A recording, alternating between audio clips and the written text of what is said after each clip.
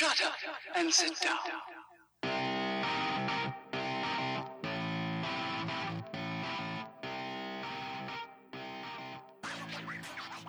Hello, strangers, and welcome to the latest episode of Strangers in a Cinema. I am one of the co-hosts, Paul Anderson, here as ever with co-host Pete Wall. Pete, how are you doing this week? I'm doing well, man. I'm doing well. Glad to be back as ever. And well, what a week it's been, Paul. My local football team, very close to my heart, Cheltenham Town, came within, 15 minutes of one of the greatest upsets in FA Cup history, going 1-0 up against Manchester City, albeit in an empty stadium, on BBC One, no less, with an audience of some 15 million, which is insane. Aside from that, Conor McGregor got knocked out. So, you know, you win some, you lose some. There were bright sparks in the week as well. How's your week been? Yeah, not too bad. The Godzilla vs Kong trailer's dropped, so that I've watched that about 19 times, I'll be honest. So that's it's basically been the highlight of my week, to be honest. There was I think my wife watched the trailer just watching my face more than the actual trailer, and it didn't disappoint. So yeah, I sense that there was some level of excitement because of the way you've talked about it, but also the fact that as soon as I think it was readily available to the public, it was also thrown into our WhatsApp chat group for the show. So it was like, yeah, Paul's been you got like Google alerts on or whatever for when they were going to drop that thing, and as soon as it was there, pretty much, yeah, I think that's fair.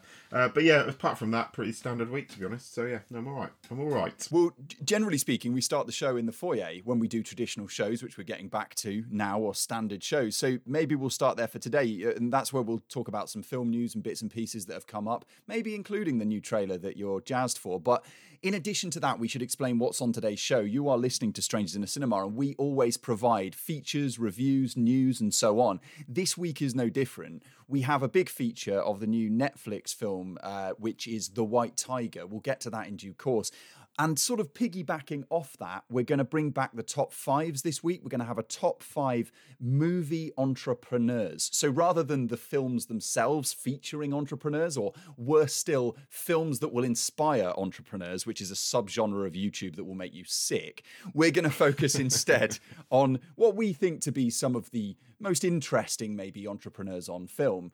In addition to that, we'll have, of course, Popcorn Movies, where we talk about the movies that we've seen recently. But before all of that, Paul, jumping into the foyer, what do you want to talk about this week? Shall we start at the, at Adam Wingard station for this week? Let's start at the Adam Wingard station. This is the trailer's finally dropped for Godzilla vs Kong.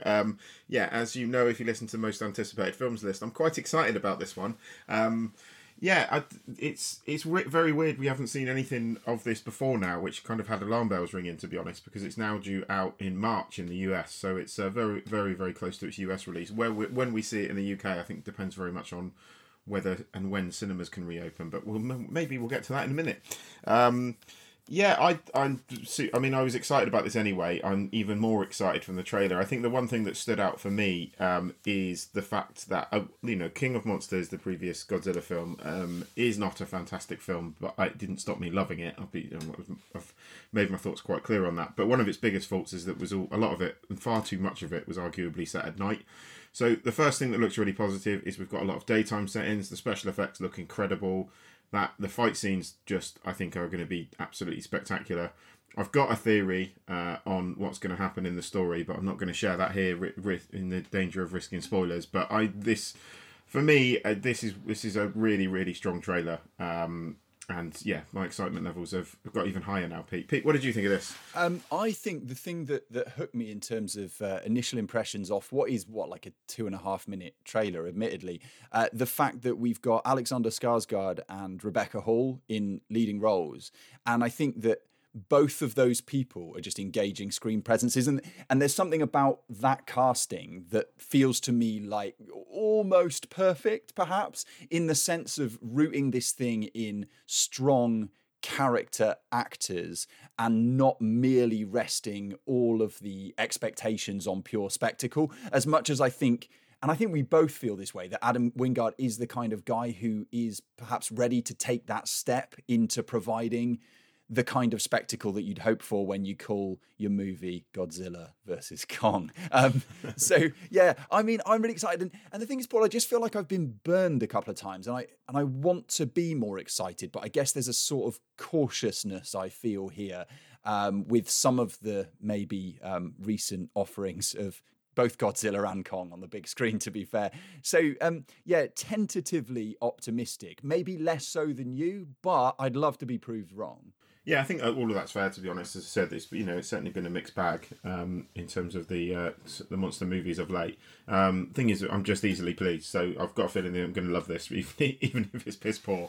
But hopefully it will deliver not just for fans of giant monsters beating the shit out of each other, but also for fans of film as well. Yeah, so hopefully Wingard can deliver both. But well, here is another great hope for me. Julian Dennison's in this. You know, the guy from Wilder People. To Hunt for the Wilder People, that little kid who's obsessed with West Coast, East Coast warring hip hop factions. So yeah, having that guy around, all good. Isa Gonzalez is in it, who is unbelievably beautiful. So I mean, there's a lot of reasons to roll up to this one, and not least again referring to the fact that it's called Godzilla versus Kong. What else do you want?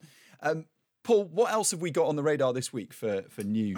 So talking of cinemas and cinematic releases, this is the news that a number of high-profile figures, including Christopher Nolan, Steve McQueen, who else, Pete, was on this list? Sorry, it escapes me. Barbara Broccoli, of course, who frequently collaborates with Chris Nolan, is on the list as well. Yeah, so this idea that a group of film industry's highest profile, most influential names have, Danny Boyle's in here as well, I suppose we should throw that in, have written this open letter to the government calling for government support for large cinema chains whose businesses have been threatened during the pandemic.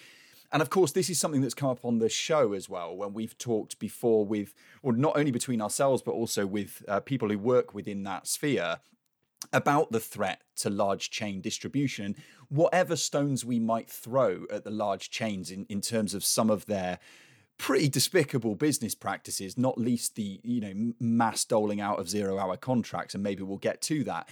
We want cinemas to exist, of course. We run a show called Strangers in a Cinema, not strangers locked at home without anywhere to watch films with other people.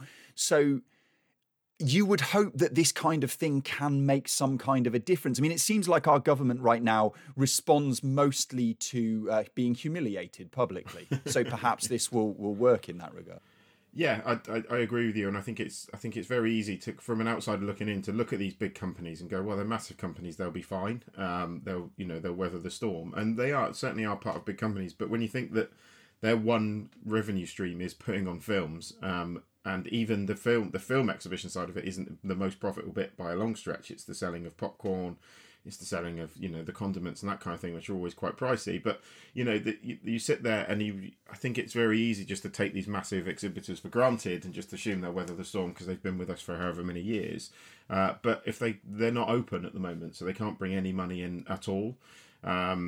And yeah, I'm with you, Pete. To be honest, I think yeah. Obviously, I want cinema to stay. We talked a lot about this. I love going to the cinema. I'll go on my own. It's a big busy film release. It's always nice. Sometimes nice to see a busy film if everyone's behaving themselves. But still, the cinema is certainly the place to see films. You look at Godzilla vs Kong, for example. Like, that is a film absolutely made for the cinema. We've got Dune later this year. Bond. A lot of the bigger budget films work a lot better on the big screen. Mission Impossible 7, the list goes on and on and on, really, of films that are kind of made to work on the big screen better than they do at home. So hopefully something can be done. I understand that there's I imagine a number of industries are sort of going to the government cap in hand at the moment for more money, but the cinema is an industry that just can't operate full stop at the moment. So it's not like it can run at a limited capacity and kind of make enough to keep the lights on. There's no revenue stream coming in at all. So hopefully something can be done. Otherwise, I do worry for the future of cinemas. It also hands a lot of power back to the studios, as we'll discuss, as we'll get to in a minute with another Christopher Nolan story we wanted to talk about. So yeah, I mean, the thrust of this thing is all pretty earnest and fulsome stuff, as you would expect. I mean, the open letter says things like cinema going offers proven benefits when it comes to jobs, high street footfall, and community cohesion. The last of which is particularly important at this time, I think. The need for direct financial support is pressing, so goes the letter. And it also adds that we very much hope the government will respond to this call. UK cinemas stand on the edge of an abyss we urgently need targeted funding support to ensure that future generations can enjoy the magic of cinema. And I mean, this is true. I mean, we now as a generation are suffering through the situation, around the world, not limited to the UK, of course.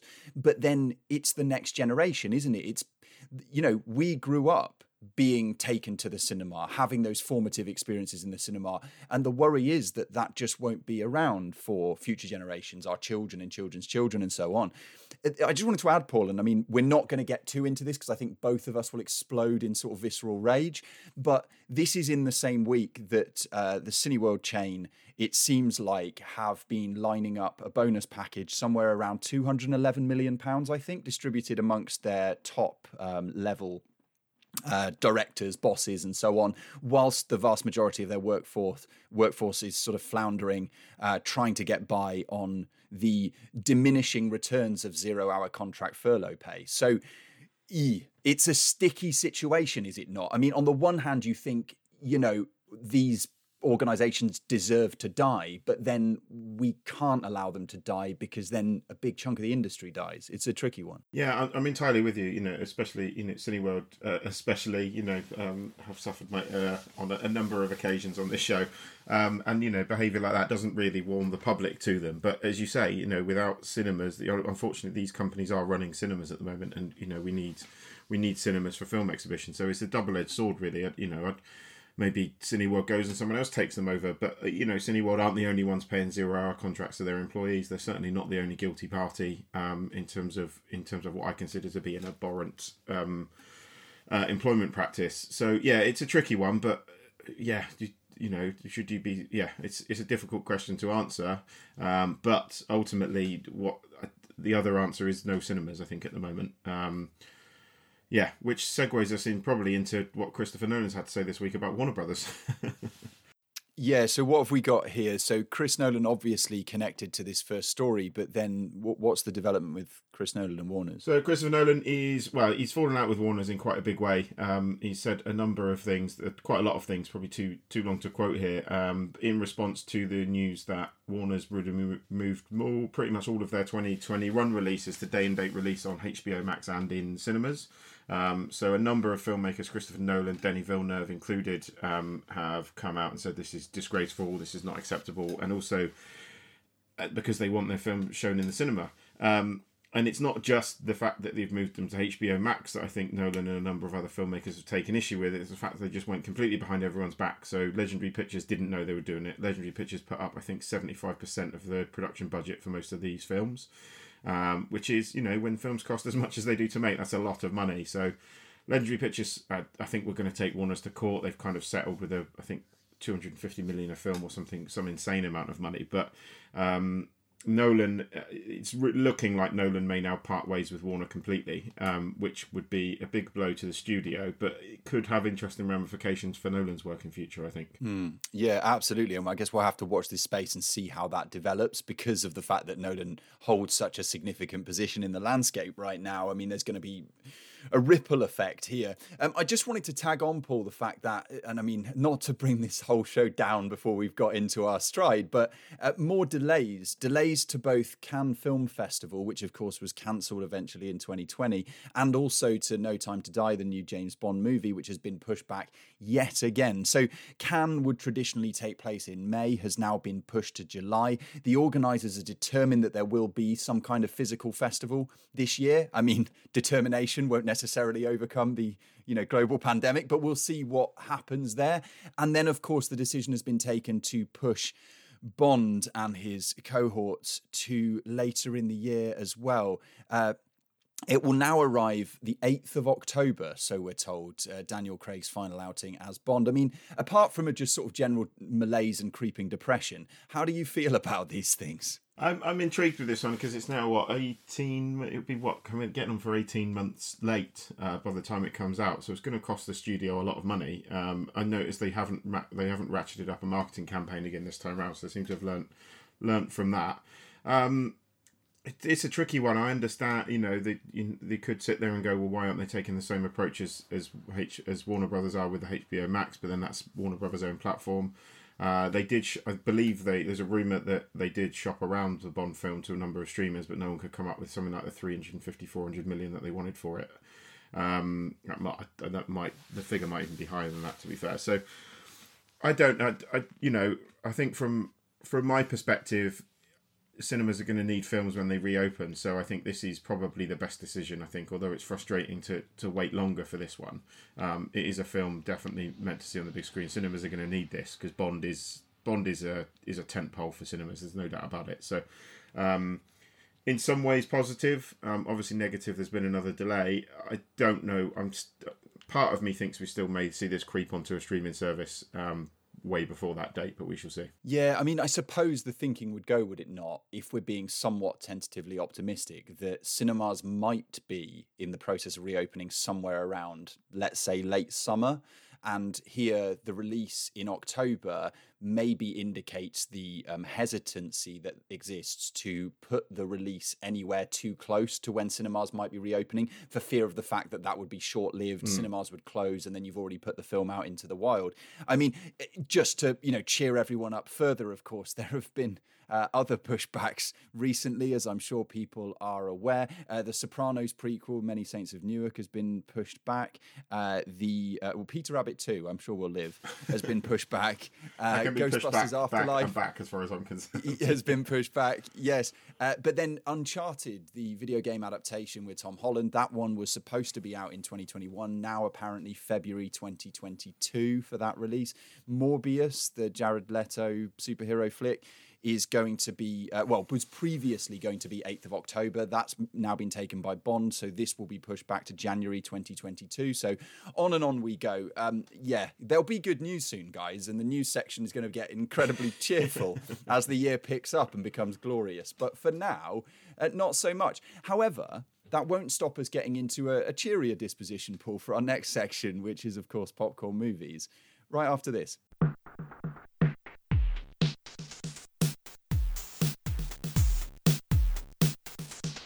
So back we are with Popcorn Movies. This is the section of the show where we talk about films we've seen since the last podcast, generally, which can be of any age, anything really, to be honest. It's a pretty loose section, which I always quite enjoy. So, the first film I wanted to talk about this week is an early George Romero effort from 1971 called There's Always Vanilla. I knew nothing about this film when I went into watching it, zero. I'm quite a big Romero fan.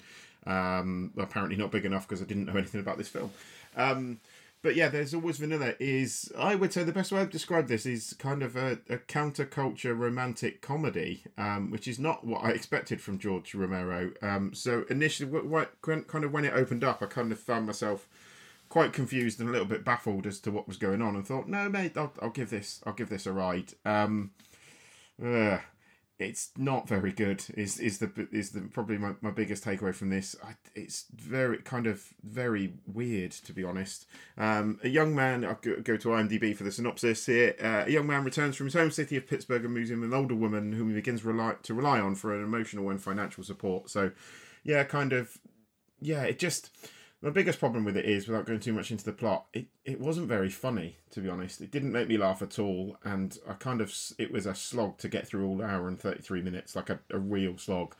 I sat there thinking, what am I supposed to make of this? I didn't know for the first half. Well, I didn't know, to be honest, until I did some reading about the film afterwards, that it was even intended to be a comedy. I didn't really know what I was watching. The characters felt flat, the film fell flat, and I can't heartily recommend this one. So if you are looking to catch up with some older George A. Romero work, then I'd probably give this one a swerve, to be honest. Maybe a bit more of a recommendation than it sounds like that is, Paul, is first for me this week, showing currently on the excellent Mubi platform.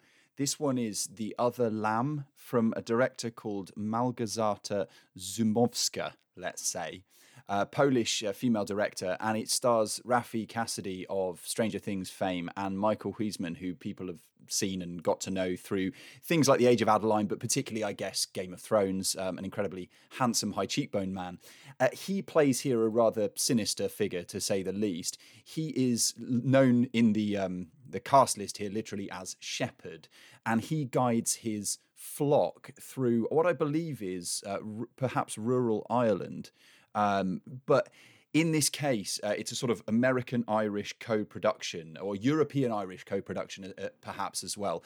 And a cult movie in the vein of something like Marcy May Marlene that I like to shoehorn in on the show, but very different in its execution. This is a film that deals with one man as a kind of charismatic central figure and a group of two generations of women, one group known as the mothers and another known as the sisters, who are basically farmed like cattle by this one man, and they all act as his sort of what's that word? Not entourage, like a harem of women, and he selects them at will to have sex with him, to perform tasks for him, to take care of the homestead. At one point, they have to move on and find a new home. So he's there to literally and figuratively guide them on this journey. Huisman at the centre is pretty charismatic, if a little bit difficult to read, and I think that's almost to the film's benefit. It's beautifully shot, really beautifully shot, almost to a fault, where at times it all seems a little bit opaque. There's a lot of metaphor, there's a lot of maybe meaning bubbling below the surface, but there's not a great deal of narrative. And this is what feels like, to me, judging the critical response at least, the main criticism of the film is that lack of narrative. But very interesting in terms of its ideas and the fact that everything about what it is to be a woman is essentially rejected here. So aging is unacceptable. When you become older, you are called a broken thing. Menstruation is certainly unacceptable and very much a theme that runs throughout the film. Resistance is, of course, unacceptable. Any questioning of this leader is unacceptable. And, within the recent political developments in the world, there are some resonances that you could find perhaps here if you were to look for them. At one point, we get this fantastic quote from one of the mothers, who is now described as a broken thing, who says, "His attention is like the sun. It's bright and glorious at first, but then it just burns." And that kind of encapsulates what's going on here. It's dark, it's brooding, it's moody, it's a little bit difficult to pin down, but it's certainly an interesting film, and it's certainly anchored, I think, by Rafi Cassidy's performance and, of course, Michael Huisman that I mentioned. So I would recommend it, just with a couple of maybe caveats about the fact that it might be a bit trying on the patience and you do have to invest a little bit. But that's The Other Lamb on Mubi right now. Nice. I might give that a watch this afternoon, actually. I've been keeping an eye on that one, so thank you for that. The next one for me, again, not another sterling recommendation, unfortunately. It's not been a great week for me, I'll be honest. This is Horizon Line, which I think came out very briefly at cinemas last year. This is directed by Mikhail Marcimain.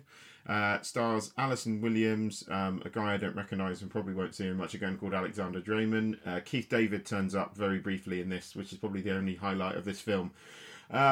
Basically, a couple are flying to a wedding on a tropical island as their pilot. This isn't a spoiler; it's in the trailer. As their pilot, played by Keith David, has a heart attack and dies. They are then left in control of a plane. Alison Williams' character has had about an hour's worth of flight time, and they have to land. They essentially have to try and get to safety. They end up flying the plane through a storm. All so far sounds like it should be entertaining. You don't go into a kind of disaster movie like this one expecting a first class script or necessarily first class performances, and these films certainly don't always need that. But this doesn't. This has kind of third class performances and a third class script. Unfortunately, I was just bored, and to be bored in a film like this is never good. The suspension of disbelief is just pushed far too far here for this to be entertaining. At some point, Alison Williams' character is out on the wing of a plane in the middle of in a kind of stormy environment, and she holds onto the wing of a moving plane with one arm on a regular basis. The stunts are ridiculous. It just pushes believability too far. And I don't know, man. Like, Alison Williams, I think, should probably get a better agent than doing work like this. She's not great here, to be honest. It's a very flat performance. She seems bored throughout, as does a guy I've not seen before. I would best describe him as, he looks like a bit like a bargain basement Channing Tatum, a guy called Alexander Draymond. He's not fantastic here. It just fell very, very flat. And again, I want to make it clear I wasn't expecting a masterpiece, but I was expecting to be entertained, and I really wasn't. So I would steer well clear of Horizon Line, unfortunately. Yeah, it's an interesting one because looking at the poster art for this and the kind of basic synopsis that you provided, this would be the kind of thing that I probably would check out, but it doesn't sound like it necessarily stands out from the crowd in terms of disaster movies. It does stand out from the crowd as being one of the worst I've seen recently, so yeah. Yeah, the font makes me a bit suspicious, so it sounds like that would be a justified suspicion. The next one for me is a film that I've seen for the first time, caught up with the first time. It's Belle de Jour from Louis Buñuel. This is one of those films that I guess people always recommend, say that you should have seen. It feels like a sort of vital watch, and one that has taken me 37 years of my life to get around to. But I suppose for the first 18 of those years, it would have been entirely inappropriate. This is a film that tells the story of effectively a bored housewife. And one of the films recently that I gave a lot of praise to really came to mind when watching this, and that is Swallow. And I think that the filmmakers there have taken a lot of inspiration from the way not only that this thing is sort of staged, but also particular specific shots in the film as well have a sort of echo from Belle de Jour.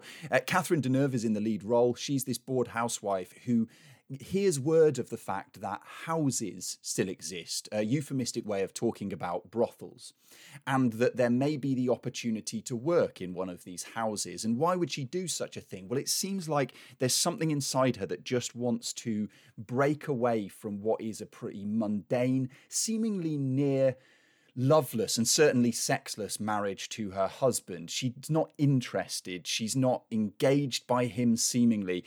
And so maybe she can explore herself and her desire further by throwing herself in at the deep end, working in effectively a brothel for a madame.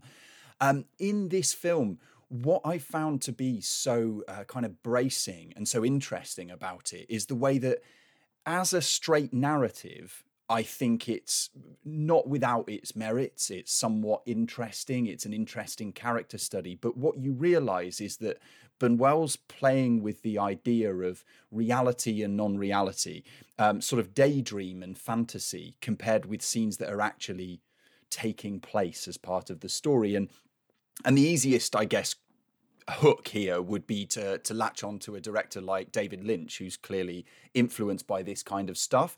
And all the way to the end of the movie, I thought, I've enjoyed this, but I don't think it necessarily stands as highly as I might have expected. And then without giving anything away, just the way that it's wrapped up, and one of those films that leaves you with a sort of sense of unease, but also a sort of comforting confusion, I guess, for want of a better description.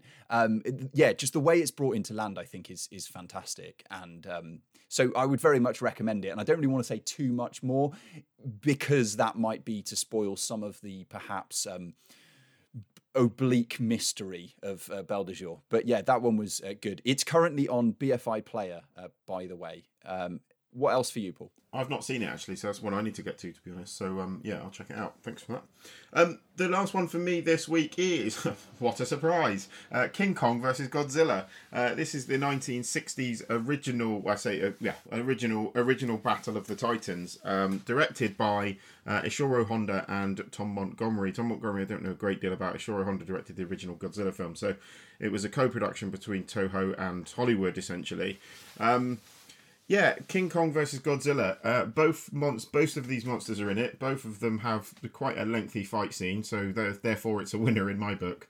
It's absolutely bonkers. There's a scene. I mean, what more do you want than a scene where Kong fights a giant octopus? At one point, Kong is floated towards where Godzilla is by giant helium balloons.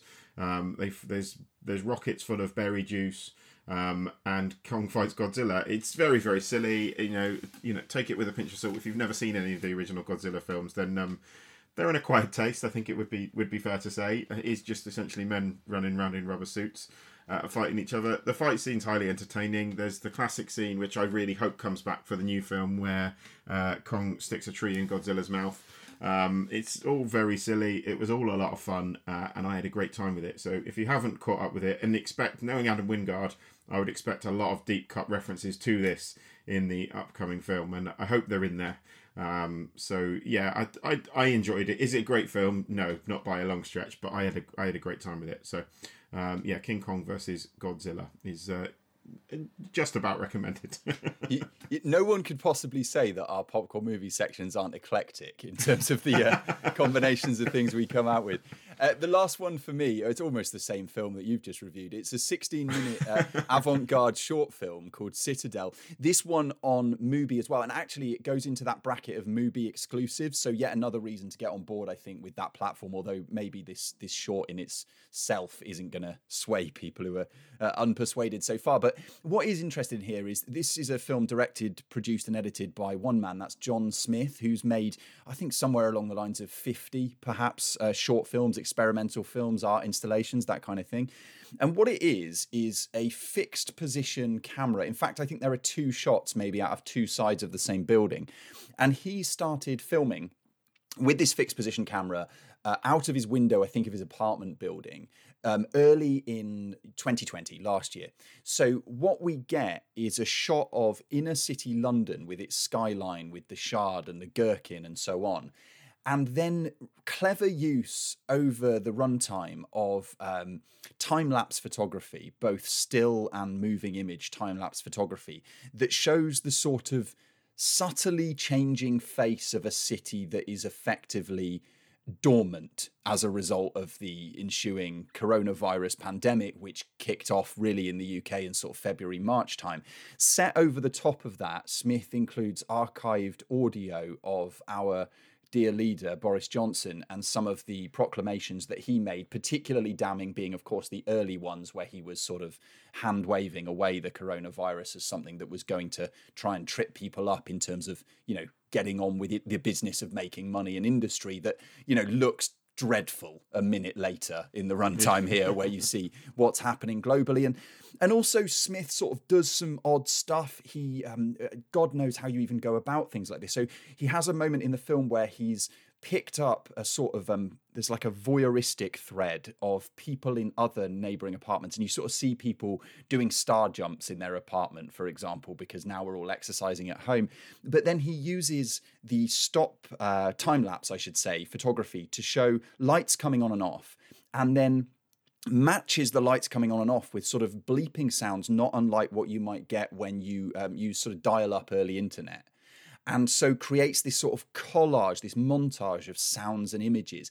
Not all of it works. Sometimes it does feel a little bit like a half-finished project, and that like it's suggested some ideas without really exploring them. But that feels to me somewhat intentional. It's sort of a provocation, or at least it will get people thinking again, I guess. Whether it is something that you want to do, think about, 2020 all over again and relive it here in a kind of compressed format, is up to the viewer. But I found this thing interesting, and for 16 minutes of your time, I think it's worth a look. So that's Citadel on Mubi right now.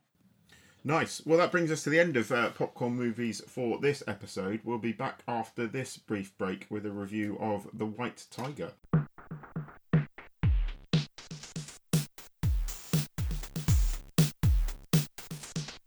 So we're back with today's feature review, and that is a feature of the Netflix-released film The White Tiger from somewhat of an indie darling film director, I suppose. Darling sounds like the wrong word for a man like Ramin Bahrani, but Ramin Bahrani is a guy who came to my attention, at least, for Man Push Cart and Chop Shop, these movies about people trying to make the best of maybe difficult, disadvantaged situations, trying to make a buck, basically. And that's, I guess, somewhat relevant here as we come into The White Tiger. More recently directed the excellent Andrew Garfield-fronted film 99 Homes, which I thought was one of the maybe best films about the economic downturn in and around 2018. So, Ramin Bahrani, a guy that I think when I see his name attached to a project, I have high hopes. In this case, he is responsible for telling the story of the journey of a poor Indian boy coming from an impoverished community who sees an opportunity to socially climb. He can take a job as a driver for wealthy masters, effectively, and then use that position to weasel his way into their affections and find more opportunities for himself in a country that is still in the grip of the caste system, where the place where you're born and the family you come from almost entirely dictates your destination in life. In the leading role here, we have an actor called Adarsh Gurav playing the character Balram, who is this boy growing into a man who will eventually find his way in the world, for better or worse, and within higher and higher circles of society. Before we get into our views on the film, let's hear a little clip. Do you know what the internet is? No, sir. But I could drive to the market right now, sir, and get as many as you want. Nah, it's okay. Thank you. Do you have Facebook? Yes, sir. Books. I always loved books, sir. Yeah, I heard you can read. Have you ever seen a computer? Yes, sir. Actually, we had many of them in the village with the goats. Goats? Ji, sir. The goats are pretty advanced to use computers. I could tell from their faces. I had made a mistake. Pinky, you see, he's got 2-3 years schooling in him. He can't read and write, but he doesn't get what he's read. He's half-baked. Okay, now you're being a jerk. He's standing right there. I'm not being a jerk. Come on, Ashok. You're missing the point here, Pinky. Our driver represents the biggest untapped market in India, waiting to surf the web, buy a cell phone, rise up into middle class. Something I can help him do. You're the new India, Balram. I am the new India, sir. So my only experience of the director, weirdly enough, actually, is the not so good Fahrenheit 451 adaptation. That's the only time I've seen an Amyn Bharani film before, to be honest. So yeah, I wasn't really sure where this would go, what to make of this, and how excited I was about it. And for the most part, I think it was pretty good. In all honesty, as I said, there's obviously a few things to talk about. I think it's the kind of film where I kind of went into it with a bit of trepidation, because we've seen this kind of story done a lot, the kind of, as we'll probably get to in the top 5 movie entrepreneurs later on, but we've kind of seen this story done a lot, the kind of rags to riches tale of someone down their luck, and then how they turn their life around. So I was a bit worried it might be kind of overly generic, and it's kind of crosses ground that we've done before. But I think for the most part, Pete, would you agree that it didn't fall into those traps? Yeah, I would. I mean, I think the film is rich enough, forgive the pun, for that not, for me at least, to have become sort of a major problem in terms of its fairly conventional narrative and the way that we move through the plot beats, knowing to some extent where this thing might be going, never felt to me like a big problem. And I think I do put that down to the way in which this thing is put together, the way that the director, who of course was someone who Roger Ebert at the end of his life made a particular push for, in terms of the way that he was pushing Man Push Cart. Sorry, I've done it again by mistake. Yes, he was pushing Man Push Cart. And so I think that Bharani brings a sort of flair to the telling of this story that maybe a more conventional or maybe more standard film director might not. Yeah, perhaps that's right. I mean, things like little fantasy insert sequences that we have here, where the lead character imagines possible consequences that are then played out dramatically but didn't actually happen. I appreciated stuff like that. Little touches like the fact that our central character, as he works his way up, is somewhat seemingly obsessed with drinking little packets of sugar as a way of feeling kind of decadent, I suppose, when, all around him have wealth far beyond the world of packets of sugar. And also, I think important to discuss, Paul, is this interplay between the couple that he drives for and the central character. So this couple played by Rajkumar Rao and Priyanka Chopra, that people will know not least from things like Baywatch, that I liked, and I don't think you did very much. But I think that there's an interesting dynamic there, because Chopra's character is this American Indian woman, or Indian American woman, I should say, who has spent her life growing up in the States and brings therefore expectations and perhaps a shortness of patience to the situations presented in Indian society that I think plays interestingly against this central character, who is spouting back to her the idea that, you are a servant to your masters, you do everything that your masters want you to, and that's your way to work your way up. Whereas she's calling that out as kind of bullshit. What did you think about not only the central performance, but I guess the supporting performances as well there? I think the supporting performances were strong. To be fair, I think this is probably the best I've seen Priyanka Chopra in any film. I think she's certainly given a lot more to do in this role than the roles we normally see her in. And I think it was a strong supporting performance for sure. And I did like Rajkumar Rao as a shock. Rajkumar Rao's performance as a shock. I thought it was a good performance, and again, he seemed to be a character almost probably more interesting than Priyanka Chopra's character, because he was a character that had experienced life in the US and kind of in a part of him seemed to go, okay, this caste system's bollocks. Like, we need to move past this. I don't like this. And then the other part of him, like as the film goes on, there's the conflict in him between sort of more traditional Indian family values that he's used to, and kind of taking a different approach to having people work for him. I thought was certainly one of the film's strengths. So I thought both their characters were interesting, and I think strong supporting performances from both for sure. Yeah, and I mean, it's easy to forget or not to realise, I guess, because on the show, and I mean, we can both hold our hands up to this, we don't cover a lot of Indian cinema. And somebody like your guy, Rajkumar Rao, and certainly Priyanka Chopra are massive stars. I mean, if you look at even something that I hate using as a sort of metric here, but Priyanka Chopra's got something like 50 to 60 million followers on Instagram, I think.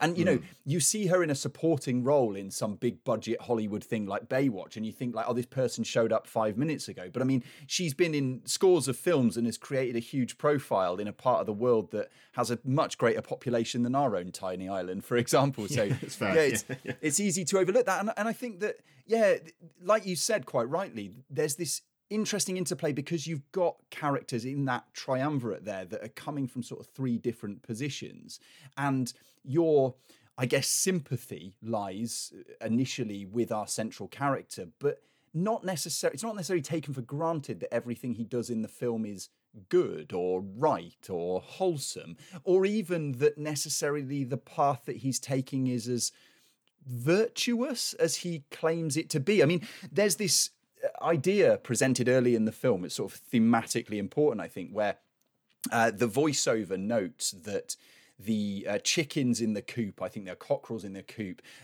watch their fellow chickens be slaughtered and sort of sliced and diced at the market. But even though they see what's coming to them as well, they don't try and do anything to get out of their predicament. And this idea that people who are in a class of sort of servitude aren't doing anything or aren't doing enough to get out of that position is something that I think a viewer could reject as well, given the difficulties in navigating that kind of terrain and the risks that you're taking. And of course, our character here is a sort of 1 in a million story of someone who manages to get to a position of success. I mean, he even breaks the fourth wall at the end to announce that he's succeeded. But I think it leaves you with questions and not just answers. And going back to the original point about it being fairly standard as a narrative, I think that's to its credit, because this could be very much a sort of Slumdog Millionaire, feels good, do a dance number. We've had our once every few years dose of Bollywood cinema, and it didn't feel like that to me. It felt like a more thoughtful film, perhaps. Yeah, I would agree with that. And I think, I'd agree with that. I think and that's probably what kept me watching, to be honest, because it doesn't. It would have been very easy to fall into sort of rote conventions, and it doesn't tend to do that, which is good. I'm on board. I'm on board with that entirely. Yeah, anything else to say before we go? Oh, I did want to mention this, Paul. Like, one of my favourite moments from films this year, which of course is a small selection group at this point, but is where a character known only as Vitiligo in the movie is trying to take our central guy under his wing when he becomes a driver and sort of teaching him the lay of the land, and tells him that if he plays his cards right, he can have all of the fine things of the world. And the list I noted down on my phone, and I think there might be one more item, but what he listed was foreign wines, golf balls, and girls. And I just love the inclusion of golf balls into the things that you can aspire for. But like little touches like that, I think, are what sort of elevate this above the standard, as we've been saying in this review. And so I think it sounds like you as well. I would recommend this. And I think this is, as far as Netflix product go, and that conversation again, this feels like a really good piece of work and the kind of filmmaker that it's pleasing to see getting backing on the platform that's sort of dominant at this point in time. Absolutely, yeah, and I think it's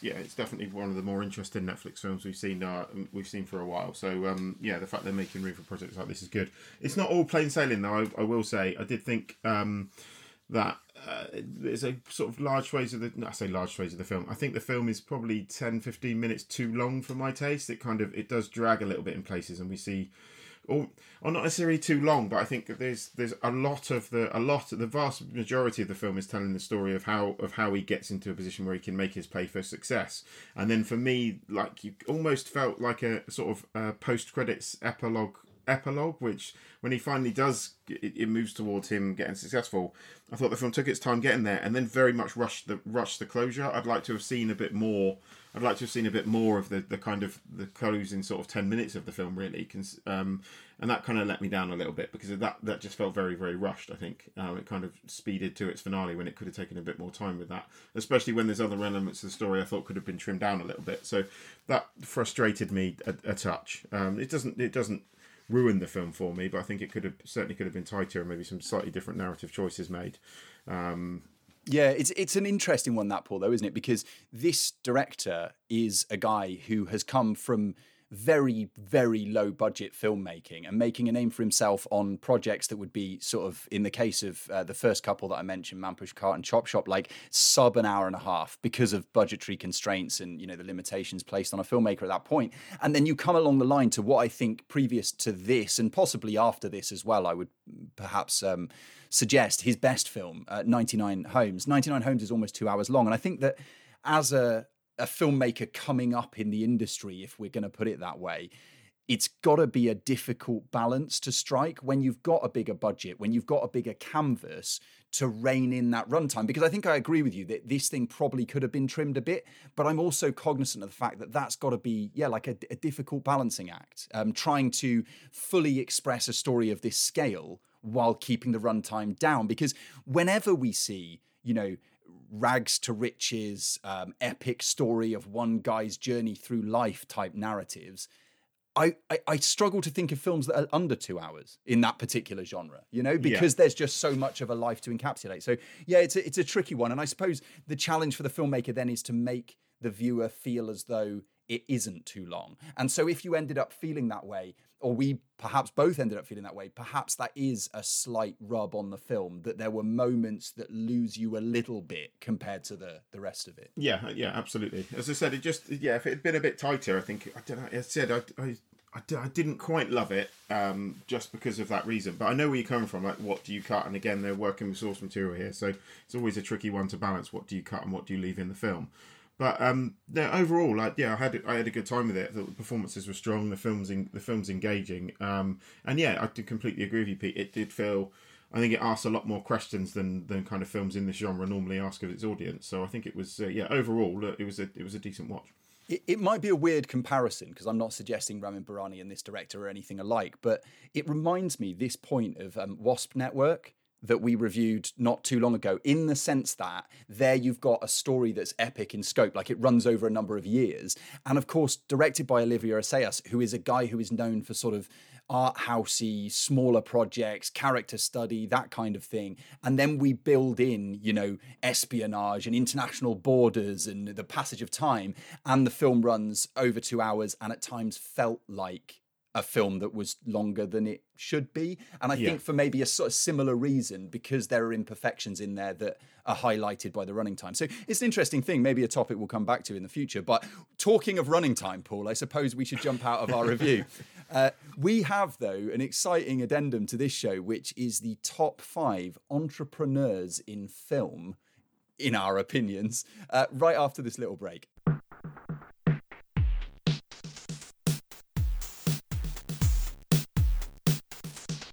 So back we are for the final segment of the show, which is our top 5 movie entrepreneurs. I think, well, we don't know each other's lists in advance of this, as usual with the top 5, so it makes it a nice surprise for both of us as much as it does for you at home. My top 5 ended up being all fictional characters, but that certainly wasn't the stipulation. So we may well find there is a mix of fictional characters, and obviously a number of films based on entrepreneurs do tend to be based around real life kind of rags to riches stories. So I imagine there'll be some characters based on real life people in the mix as well. Before we get to the top 5, there's a few honourable mentions we wanted to throw into the mix. So Pete, I'll hand over to you for your honourable mentions. Yeah, I mean, just before that, I just wanted to reply on what you said there, Paul, which is, for me, the process of coming up with this top 5 was pretty simple in the end. I went onto YouTube and I watched a video that was entitled something like 40 movies that entrepreneurs will find inspiring. And it was one of the most sickening things I'd ever seen. Someone who clearly has no read on the thrust of films themselves, but instead just like, yeah, but in the end, this guy made money, so that's inspiring. And it made me feel like I needed to have a sort of wash and a shower. So I went a different way with the list. Rather than just go for, business people in movies who seem to be making money, I looked around for articles and I found one which listed the 4 different types of entrepreneur, from sort of small business, scalable startups, large companies, and then social enterprise. And I kind of tried to look for examples that I could stand by of interesting characters who have had those kind of entrepreneurial, trajectories without getting too much of an icky feeling about the whole thing. But with that in mind, my honourable mentions are, there are a few, Paul. I've got Louis Bloom, the Jake Gyllenhaal character from Nightcrawler. I've got Rudy Kunyawan. This is the guy who deals fake wine in the documentary Sour Grapes on Netflix. It's really good. I've got Chris Wilton, played by Jonathan Rhys-Meyers in Match Point, which I will stand by as being one of the better recent Woody Allens. Crystal, played by Riley Keough in American Honey, for obvious reasons. Stars and Stripes bikini and standing on heads. Then Frank Abagnale, easy for me to say, Leonardo DiCaprio from Catch Me If You Can, which came very close to my top 5 but wasn't there in the end. And then finally, one that was very dear to my heart and I could have shoehorned in but left at sort of number 6, let's say, is the character Arbor, played by Connor Chapman in the Cleo Barnard film The Selfish Giant. And I kind of disallowed that one because he's a kid trying to collect scrap metal to get by, the kind of thing Ramin Barani would make a film about.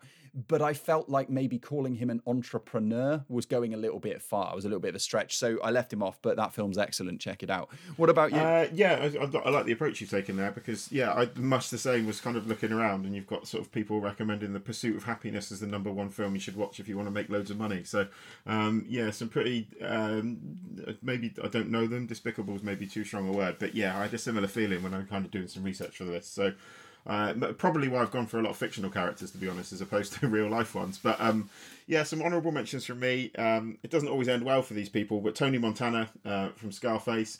Like a lot of these people who grasp for the moon, they come unstuck in the end. But before he got a little bit too greedy, you can't argue that that he'd done a pretty good job of building a fairly wealthy drugs empire for himself, played, of course, incredibly by Al Pacino with, some absolutely iconic moments there. DiCaprio's performance as Jordan Belfort in Wolf of Wall Street needs to come up. Absolutely. I thought it was quite an entertaining take on it, and DiCaprio I think is a really strong actor, so Jordan Belfort's in the mix. And then Henry Hill, again, from Goodfellas, played so well by Ray Liotta. I thought was another honourable mention for me, but again, kind of reaches too far. Thankfully, most of the films about these people do show them overreaching and coming unstuck, which is always quite a nice end to some of these films. So, that's kind of my honourable mentions there. I'll hand back to you, Pete, to start with your number 5 favourite movie entrepreneur. I appreciate. I also skipped over one, Paul, which apologies if this person's on your list, although you'll be able to expand if so. But Keough, the kid from Parasite, I thought was kind of a distillation of modern entrepreneurial spirit in terms of getting yourself in there with the haves. But that is not my number 5. My number 5 on this list of film entrepreneurs is Molly Bloom, played by Jessica Chastain in the Aaron Sorkin directed and written film Molly's Game from just a few years back, based on the book written by Molly Bloom, who of course is a real person.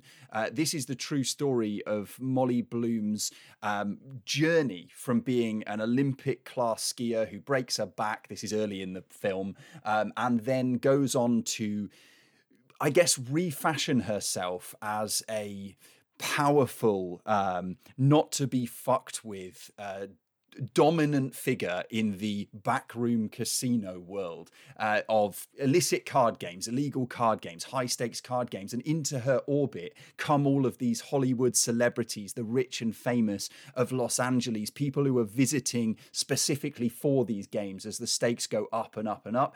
And the reason I put this on the list is really, I guess, because this is that example of someone who takes a role in their business. In this case, she's working for a guy initially who runs card games.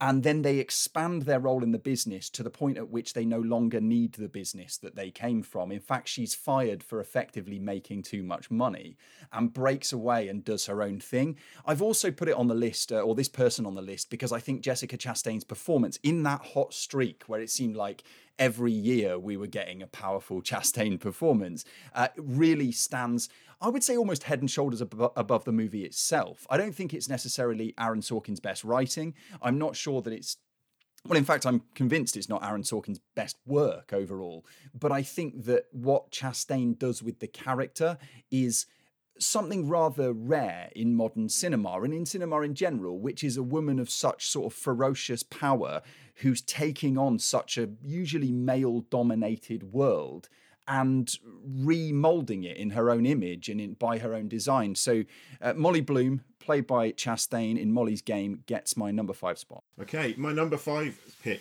is... are you ready for this one? I think you'll enjoy this one. This is Baron Harkonnen from the Dune film. We're going to go with Lynch's version because that's probably the most famous screen incarnation for the time being. Stellan Skarsgård, of course, playing him in the up and coming Villeneuve adaptation.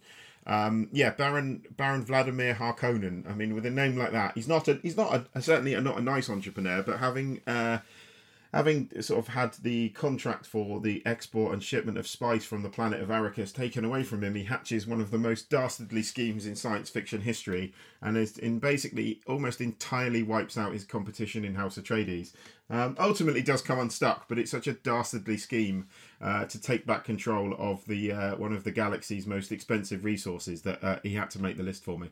And I just wanted to... I'm going to see if I can get a Dune mention in every episode between now and release of the film. But just wanted to throw Baron Harkonnen into the mix at number 5. Well, I reckon you should get a dastardly scheme reference into every episode if you can as well. I haven't heard that phrasing for a long time. I think it's very fitting on a list like this.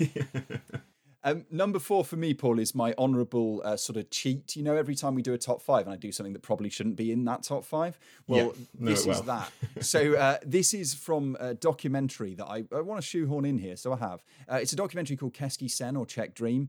This one is, I guess the entrepreneur is in fact entrepreneurs in the form of Vic Klusak and Filip Remunda. These are 2 Czech film students who decided to basically satirize the idea of entrepreneurship and largely, or more widely, capitalism, let's say.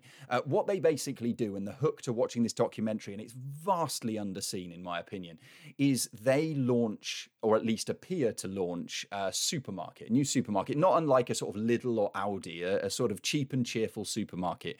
But really, the action that they're taking is recruiting an advertising agency to do the legwork of making people aware of the launch of this supermarket.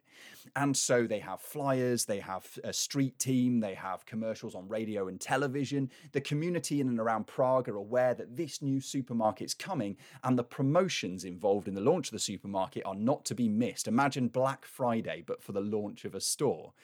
And so they build the film to this climatic, incredible sequence in which you've got all of these dozens and dozens of Prague residents waiting at the edge of a field to go across to the frontage of the new supermarket and get in there and get the bargains that they are, so anticipating.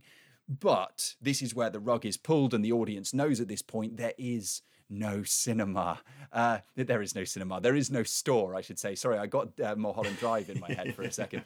But yeah, there is no store. There's a front, and that's it. A literal front and a figurative front. There is no store. And so what you get is this amazing sort of prism through which you see society, because you get people there who want to basically beat the shit out of these guys for having them on and tricking them and making them feel stupid. And then you have people who gather in this field as they realise that they've been had and say, you know what, this is the first time I went out of my house in a while, or this got me talking to people that I haven't talked to before, or let's sit down and enjoy being outside.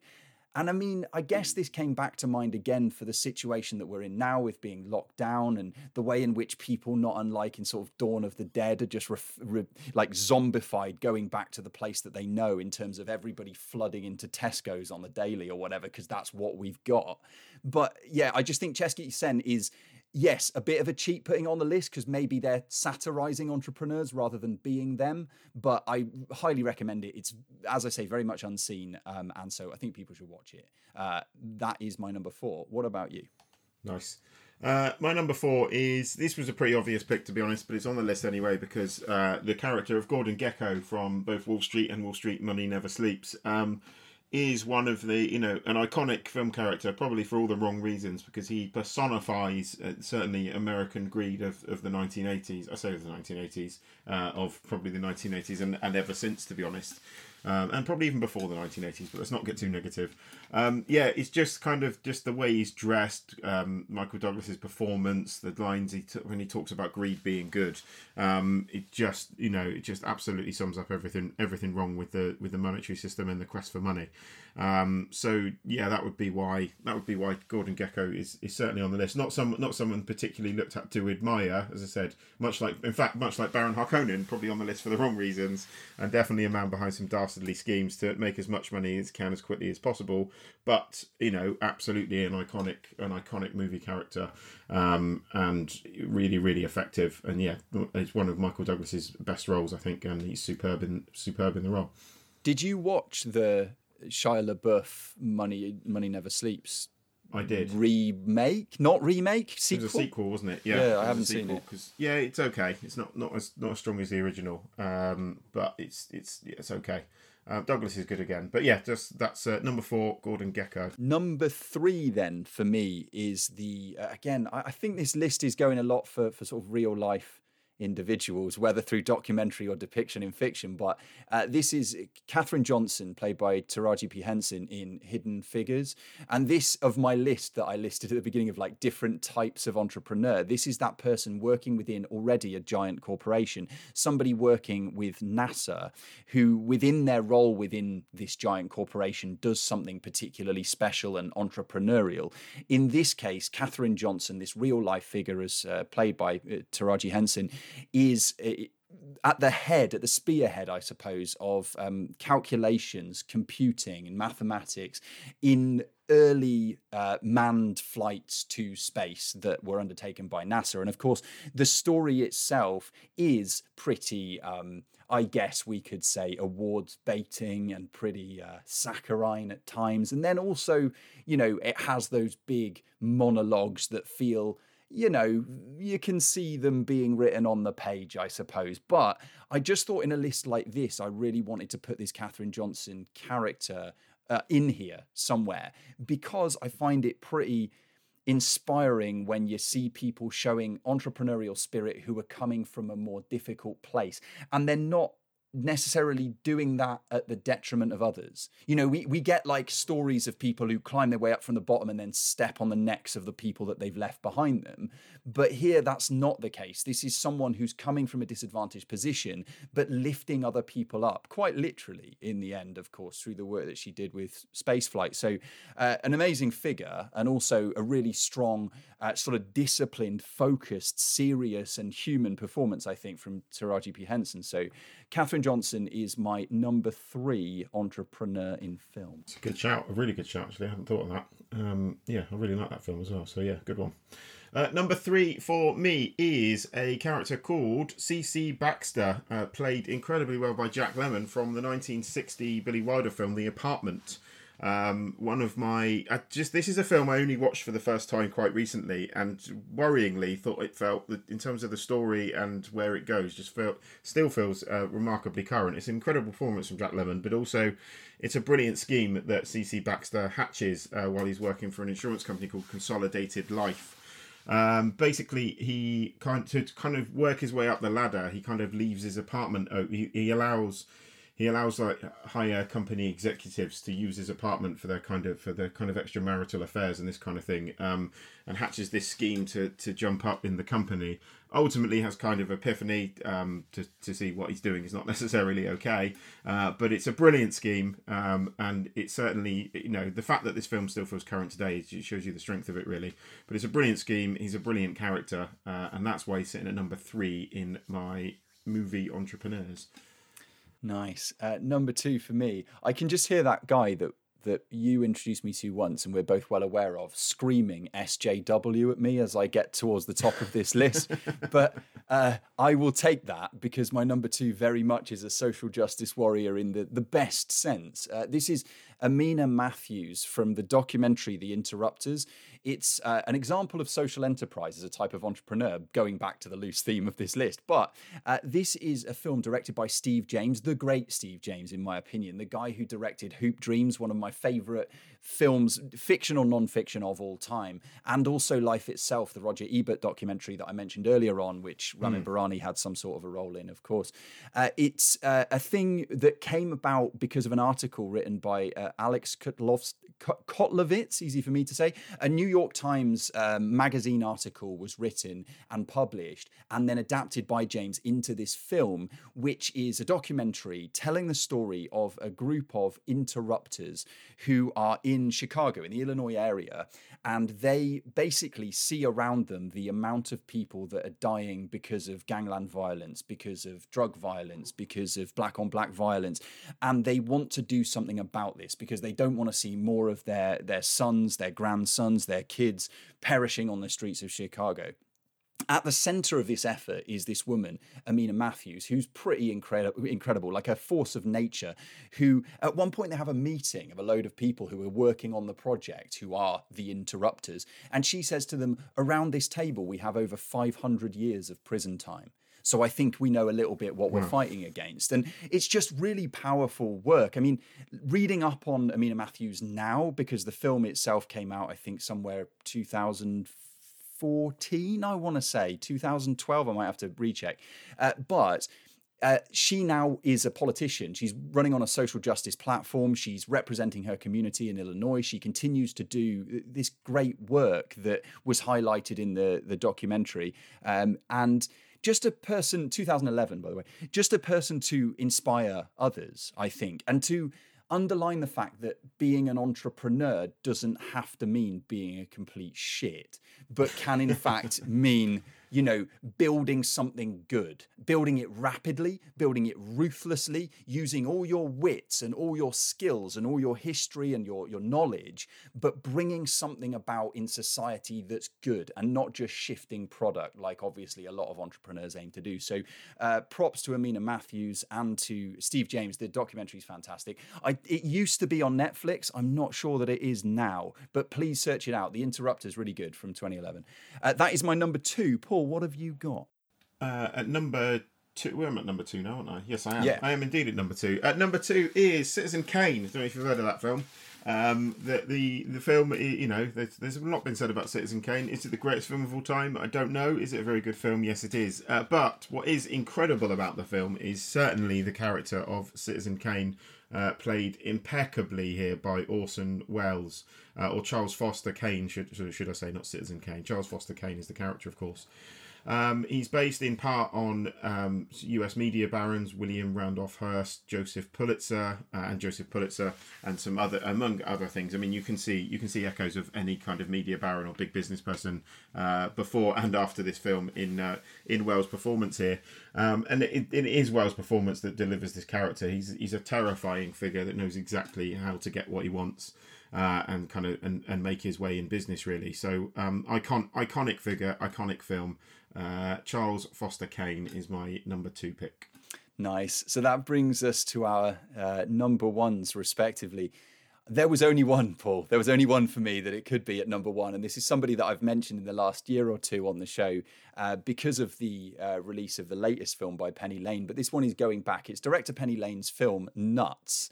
And the guy at its centre, Dr. John Romulus Brinkley, definitely mentioned... That's a hell of a name. Yeah, definitely mentioned on the show previously. This incredible story. And it's been covered now, I know recently, I think it was Gimlet or NPR, one of the big American radio and podcast networks, put out a new hour feature on the same topic and referenced and cited Penny Lane's work as well there. But it tells the story of this guy, the true story of this guy, who noticed that men in his community, where he had moved to work as a medical practitioner of very little repute, because he don't think he was formally qualified to do the things that he ended up doing, but he presented an opportunity to the men of his community that he believed that he could heal and cure impotence with the insertion of goat's testicles into the sack of the men that came to visit him. So it was a testicle transplant, which would then bring about these men being incredibly